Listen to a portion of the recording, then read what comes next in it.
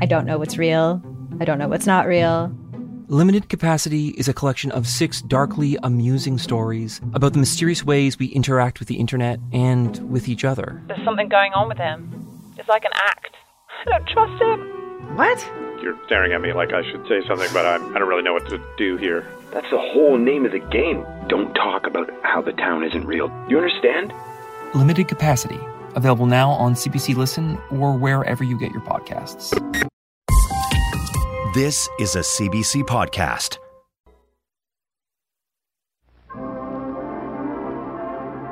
A flood tide of filth is engulfing our country and is threatening to pervert an entire generation.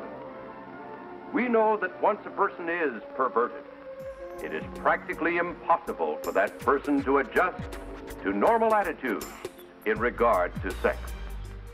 We must seek to deliver ourselves from the horrors of perversion. Oh God, deliver us from this twisted evil. I'm Jonathan Goldstein, and you're listening to Wiretap on CBC Radio 1. Today's special Valentine's episode is part 3 in our series exploring the 7 deadly sins. Lust, in which a 69-year-old picks up women in the park, a teenager battles exploding hormones, and Dan Savage rewrites Shakespeare. Hello. How's my favorite client? I'm your only client. I was the big man. Fine. Just got off the phone with the network brass, and they couldn't be more pleased with Johnny G and his 6 deadly sins. Well, that's nice news, but you mean 7 deadly sins? No, 6. No, there's 7 deadly sins. The network wants to cut it down to 6. They're not comfortable with this lust one.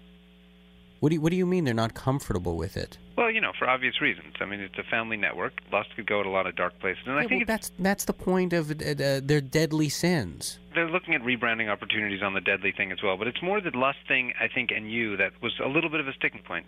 You're not really the right vehicle to deliver the lust message, was really what the guy said to me, and I agree with him. Because no one wants to think about you in a raincoat with your sweaty palms sitting in a movie theater. Gregor, I'm just going to be talking about it. It's going to be from a purely literary academic standpoint. Don't give me literary academic hide behind your... I know exactly what you're up to with your literary reading dirty books. And it's not the point. The point is, everyone here at the agency is really excited because the network likes the 6 deadly sins. Why do you have to focus on the 7th one that they don't like? I'm not focusing. There's just 7. I want to tackle all 7. No, you don't want to tackle all 7. What you want to do is make the network happy. You can't rewrite history. There are 7 deadly sins. Rewrite history? The history of what? The history of you sneaking into porno theaters? That's not what It's not about whether you get to visit a brothel or a strip club on the CBC's dime. Okay, Gregor, listen, there's nothing pornographic about having a discussion. Who are you talking to? It's me here. I grew up on a farm. I know all about where babies come from. I know what lust is. Do not ruin this with your stupid, horny, porny impulses. Gregor, there's 7 deadly... It's like, look at the guy who created Snow White and the 7 Dwarves. If he was told by the network that he can only have 6 dwarves, I mean, that, there's a sanctity to certain things. Sanctity? Are you out of your mind? I would tag Sleepy by his neck and choke him to death if they wanted to give me a special about the 6 dwarves. And if they said, no, we're thinking 5, I would stomp to death the nearest dwarf and throw him off the... And by the way, if I get a meeting with Walt Disney and they said, Snow White and 7 dead dwarfs, I don't care about whoever made the dwarf story up, which, by the way, nobody knows his name. You know why? Because who cares who made it up? Who cares if he invented 115 dwarfs? Okay, Gregor, I'm doing all 7 deadly sins. I'm doing a show on lust. There will not be any lust, Johnny. You are not doing a show on lust. You can't stop me. The network doesn't want it. I don't want it. Therefore, it's not happening. It's career suicide for both of us. And I'm not going down with you like some kamikaze guy in the backseat just because you're an idiot kamikaze. I'm Dan Savage, and I've been writing Savage Love, which is a syndicated sex and relationship advice column for 21 years. So lust is pretty much your stock and trade. Lust and its complications, lust and its aftermath. What possible complications can there be? Relationships, marriage, divorce, heartbreak, adultery, infidelity, sexually transmitted infections, including the original sexually transmitted infection, babies. So do all of these things justify lust being considered a deadly sin, do you think? I don't think lust itself is a sin or particularly deadly. It's how you channel that. I think people can do wrong when they're inspired by lust, but people also behave very well inspired by lust.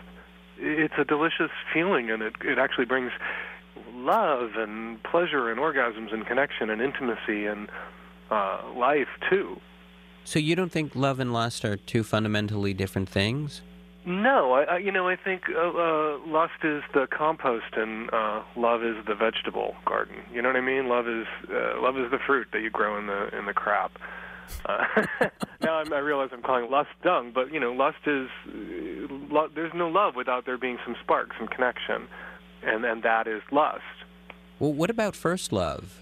Do you think that teenagers really actually experience love, or it's just hormonal lust?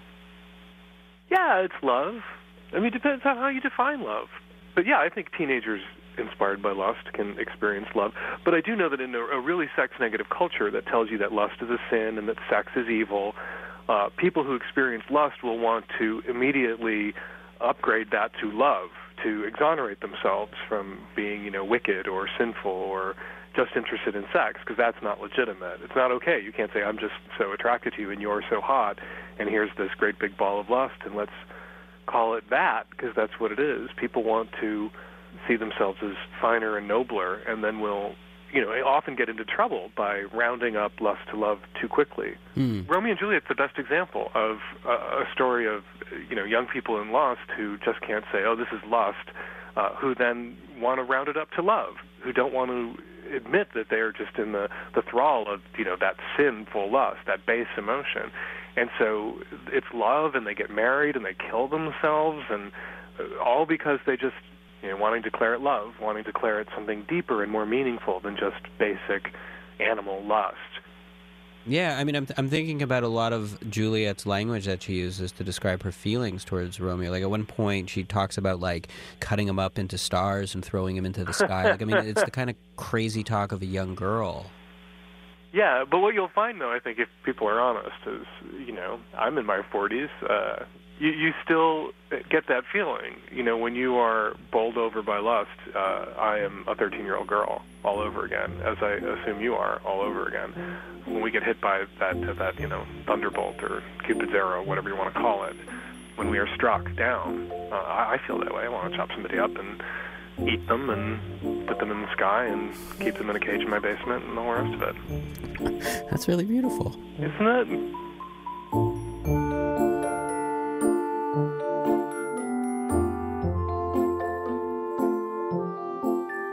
As nice as it is to be the object of someone's desire, perhaps the more intense experience is desiring someone else. The dizzying highs, the heart-wrenching lows. You come alive, often painfully so. And it's never more painful than when you fall in love for the first time. You're so vulnerable and naive. You tear yourself up wondering what the other person thinks of you and if they'll ever love you back. Why am I so unlovable, you wonder? Why am I so weird and different than everybody else? But what if you really are different than everybody else? Since birth, Taylor Tower has had third nerve palsy, a condition sometimes known as lazy eye. This means her left eye can't move up or down, and the eyelid droops. When you're a teenager, and all you want is to fit in, something like that can feel deadly. Here's Taylor with a story about being different, young, and in love for the first time. The sight of my left eye upset me as a kid. When I looked in the mirror, I would peer into it as if it didn't belong to me. It had this lackadaisical gaze that set my skin crawling. In folklore around the world, a lazy eye is an evil eye, capable of casting terrible spells. Scientists refer to the right eye as the oculus dexter, and the left as the oculus sinister. Sinister. I was guilty by association. And the kids at school reminded me of it every day. I got called Cyclops and retard, and sometimes kids would just pull the skin of their own eyelid taut and chase me around the schoolyard. I wanted to know how my eye had gotten that way and what I could do about it. My mom was no help, so when I was 7 years old, I called my grandma on my dad's side. My dad didn't live with me, and I only saw him once a year, so I thought my grandma would be able to tell me if any long-lost relatives on that side had a lazy eye. She told me my dad had one when he was a kid. I asked her how it had gotten that way, and she said it came from sitting too close to the TV, and that it had gone away by the time he turned 15. I looked in the mirror when we hung up, imagining what it would be like when I was an adult, seeing myself with 2 perfect eyes.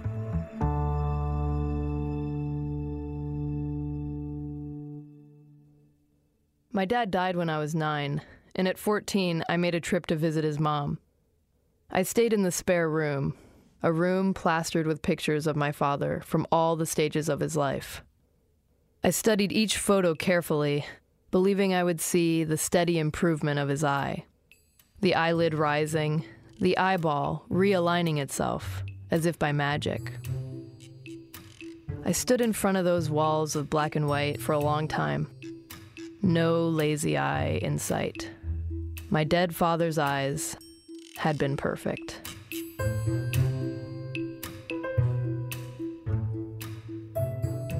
That was the same year I started high school. I wandered through the halls unnoticed, as the popular kids had open makeout sessions at their lockers. All of my friends were boys who considered me one of the dudes. I secretly loved them all. As each of them got his own perfect-eyed girl, I started telling everyone I was asexual. Then one day, at a Weezer concert, I met Noah. A friend and I skipped school to wait in line in the rain. We got there at 10 in the morning to camp out for the show, which didn't start until 8 that night. Noah was already there, curled up in a lawn chair under an overhang, playing Weezer on a little blue stereo. His arms were inside the chest of his shirt to keep himself warm, so that his sleeves hung at his sides like deflated limbs. He looked different than the boys I went to school with. I loved how small he was, how manageable. We sat cross-legged on a blanket he'd brought from home, playing Uno and eating bologna and Kraft single sandwiches all afternoon. When the line started to grow, I helped him pack his things into the trunk of his hatchback. As he leaned into the trunk to get all his stuff to fit, I caught sight of the rim of his underwear poking out of his pants and felt an unfamiliar rush of warm excitement in my gut. We joined my friend back in line, and Noah stood in front of me, shivering as the rain continued to fall. In an act of bravery, I rubbed his back in a mock attempt to keep him warm. He didn't move away or ask me to stop.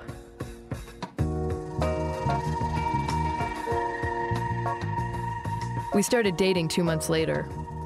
He had blue eyes and Buddy Holly glasses.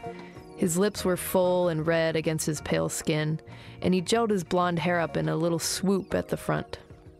He spoke softly and always sat on his knees, even when he was in a chair.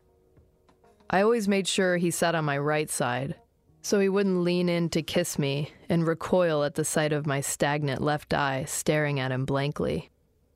Sometimes when we rode the bus, there'd only be 2 seats left, and he'd sit down before I got to choose the one that had him on my good side. Then I'd just stand there awkwardly, pretending I didn't want to sit. In movie theaters, at concerts, wherever there were seats, it'd be this desperate game of musical chairs that only I was playing. Or when Noah, who often carried around an old Polaroid camera, took pictures of me, I smiled broadly, squinting both eyes so they'd look the same. Sometimes I'd catch him through my blurry left eye, staring at me.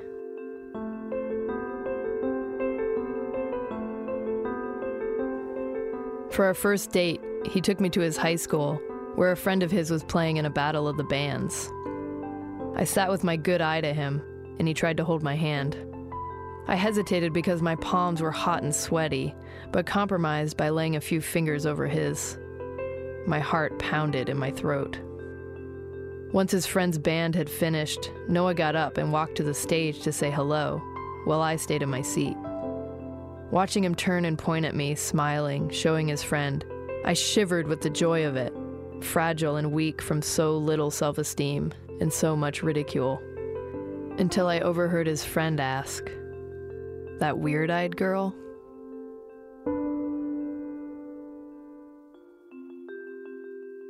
We spent a lot of time alone together in his room listening to records. One day, I was going through his drawings as he worked on something in another room. His drawings were everywhere, in piles on the floor and spilling out of his bag and nightstand drawer. I pulled a drawing from the bottom of his drawer. The paper was thin and soft from age, and crisscrossed with creases from so much folding. At the top, he had written, "Dream Girl." It had drawings of 3 girls, meticulously detailed, with lines sprouting from different parts of their bodies that led to little notes, like an anatomy diagram. A line sprouting from one girl read, "Needs to be shorter or the same size as me," and another, "Short hair or long hair, doesn't matter." The third girl's face had one eye drawn as a delicate slit, almost like a wink. A line leading from the wink read, "Must have lazy eye."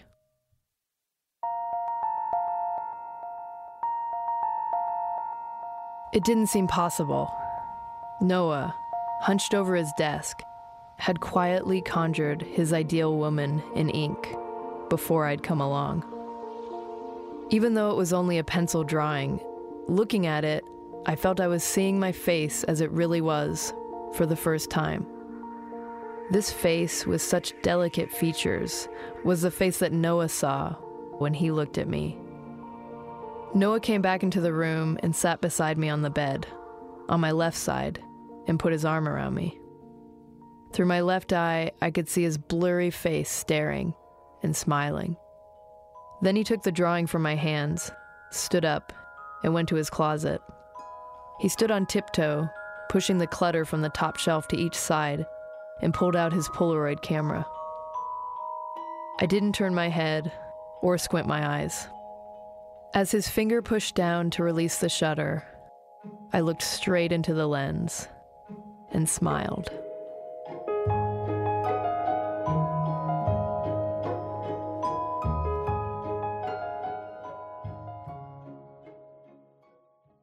Think of your favorite one-hit wonder. Or that overpriced toy your parents would never let you have. Or that TV show that no one else remembers because it was canceled way too soon. Now what if we could fix it? I'm Francesca Ramsey. And I'm DeLon Grant. And after 20 years of friendship, we are now hosting a new nostalgia podcast called Let Me Fix It. Each episode, we'll dig into our favorite celebrities, shows, and brands of yesteryear, and then imagine what it would take to repackage them for relevance today. Think of our show as an intervention, but with way less stakes. So subscribe to Let Me Fix It wherever you get your favorite podcasts.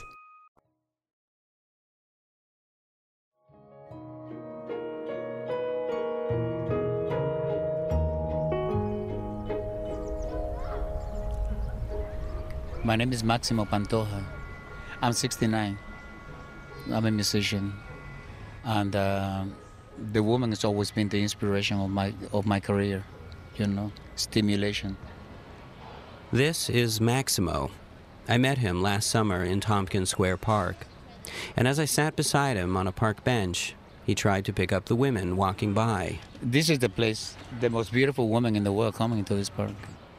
In his dark shades and pork pie hat, Maximo looked like a cool cat out of a black and white documentary about Greenwich Village in the 60s, which is where and when Maximo came of age.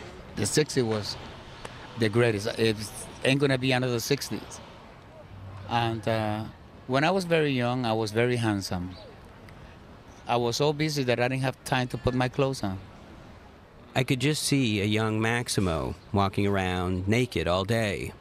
When I was young, I might as well have had my pants crazy glued on. And no matter how busy I get, even now, with household chores, paperwork, and such, I always have time to put on pants, and even belt them up, often tightly. Maximo said that even now, as a septuagenarian, he still gets busy. I have girls that I go out.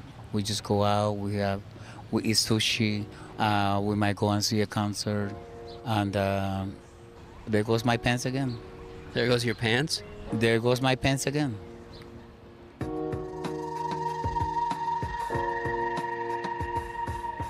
Do you have any advice, like techniques for meeting women? I don't know, bullshit a lot. You know, 90% of the relationship that you see in this world is built by bullshit. But, brother, You have to be precise and you have to be careful what you say if you want to see her again.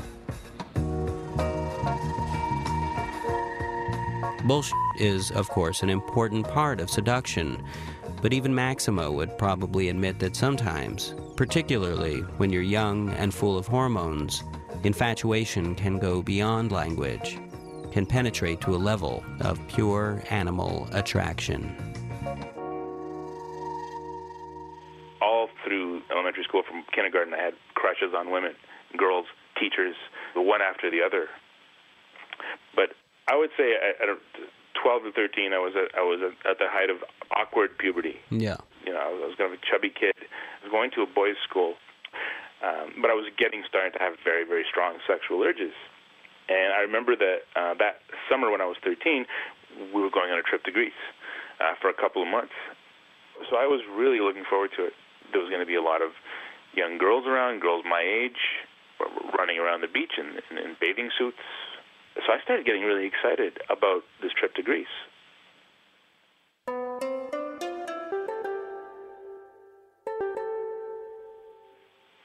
When we got to Greece, the first 3 weeks, we went to my mom's village, her isolated mountain village. There was nobody in this village except for the old people. And here I am, you know, all excited about this trip to Greece, and I'm sharing a bed with my snoring mother in my grandmother's house. Where was your dad? My dad was going to join us a bit later. And I had no entertainment. Like, there were no kids. There was nobody else in the village. We'd go out in the day, and we'd take the sheep and goats out to the hillside to feed them and come back home, and we'd eat and take a nap and then, you know, eat some more. And there was nothing else to do but go along with this Greek village rural existence. And I'm just bored out of my mind. And I had these two paperbacks with me, The Godfather and Cain and Abel. And both of them are pulpy books with quite a bit of sex. But I remember, like, one of the lines from The Godfather that I've never forgotten. One of those lines, she wrapped her legs around him in a virginal frenzy. Virginal frenzy really, really got me, because that's how I felt.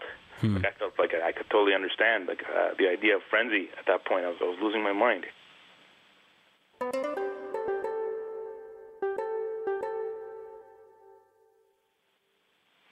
So I'm kind of marinating in these stories, and then one day we met one of my grandma's neighbors, Andreas, and he was out with his sheep and his goats, and there was a little goat called Galazios, who was his youngest goat. Was that convention to name the various goats? Yeah, absolutely. All the goats and sheep had names, and the thing I started looking forward to the most was going to the hillside to meet Galazios, just because he was cute and he danced around. He was, you know, full of life. So I thought of him as a kid like me. He kind of became my friend. And I know that sounds corny, but there was nobody else for me to talk to. And I kind of like to think that he looked forward to seeing me every day, too. What were some of the things that you did as friends? You'd feed him, you'd what? I'd feed him, I'd chase him around, occasionally get a cuddle before he took off, you know, bounced away again. Just kind of get down on my knees, and I put my arm around his neck and try to, you know, talk to him and stroke his, you know, his fur. It was a really nice thing. I mean, I only really got to see him once a day for about half an hour, and I had the rest of the day to just kind of think about him. And I started thinking about him a lot, actually. And I started to develop an actual crush on him. On Galazios? On Galazios. And, you know, I started craving more physical closeness. And at one point the thought came into my mind that we could have like a little summer fling. You wanted a summer fling with a goat. I was 13 years old, stuck in a village, sleeping next to my mother with no kids and nobody around.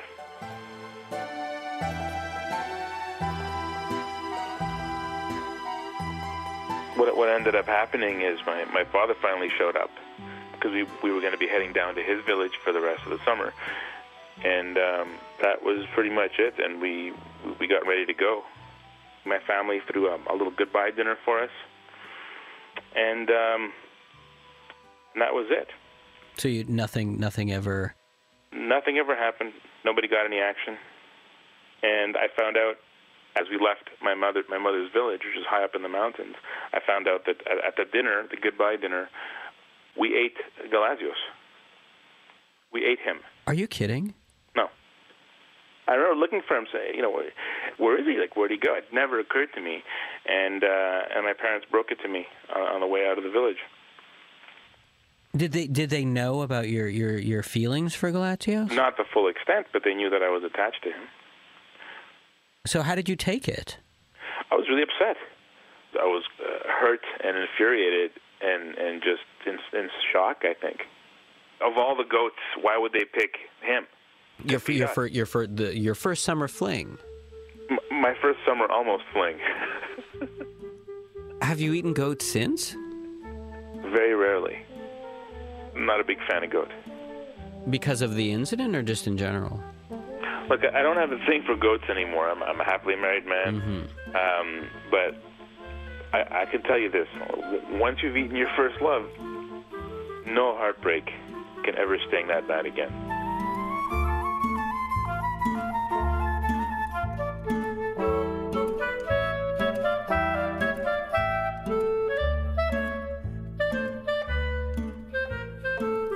On Wiretap today, you heard Gregor Erlich, Maximo Pantoja, Tony Azamakopoulos, and Dan Savage, who can be followed on Twitter at FakeDanSavage. You also heard Taylor Tower reading her story, Oculus Sinister, a version of which first appeared on Nerve.com. For more of Taylor's stories, visit tgilestower.tumblr.com. Wiretap is produced by Mira Burt-Wintonic, Crystal Duhame, and me, Jonathan Goldstein.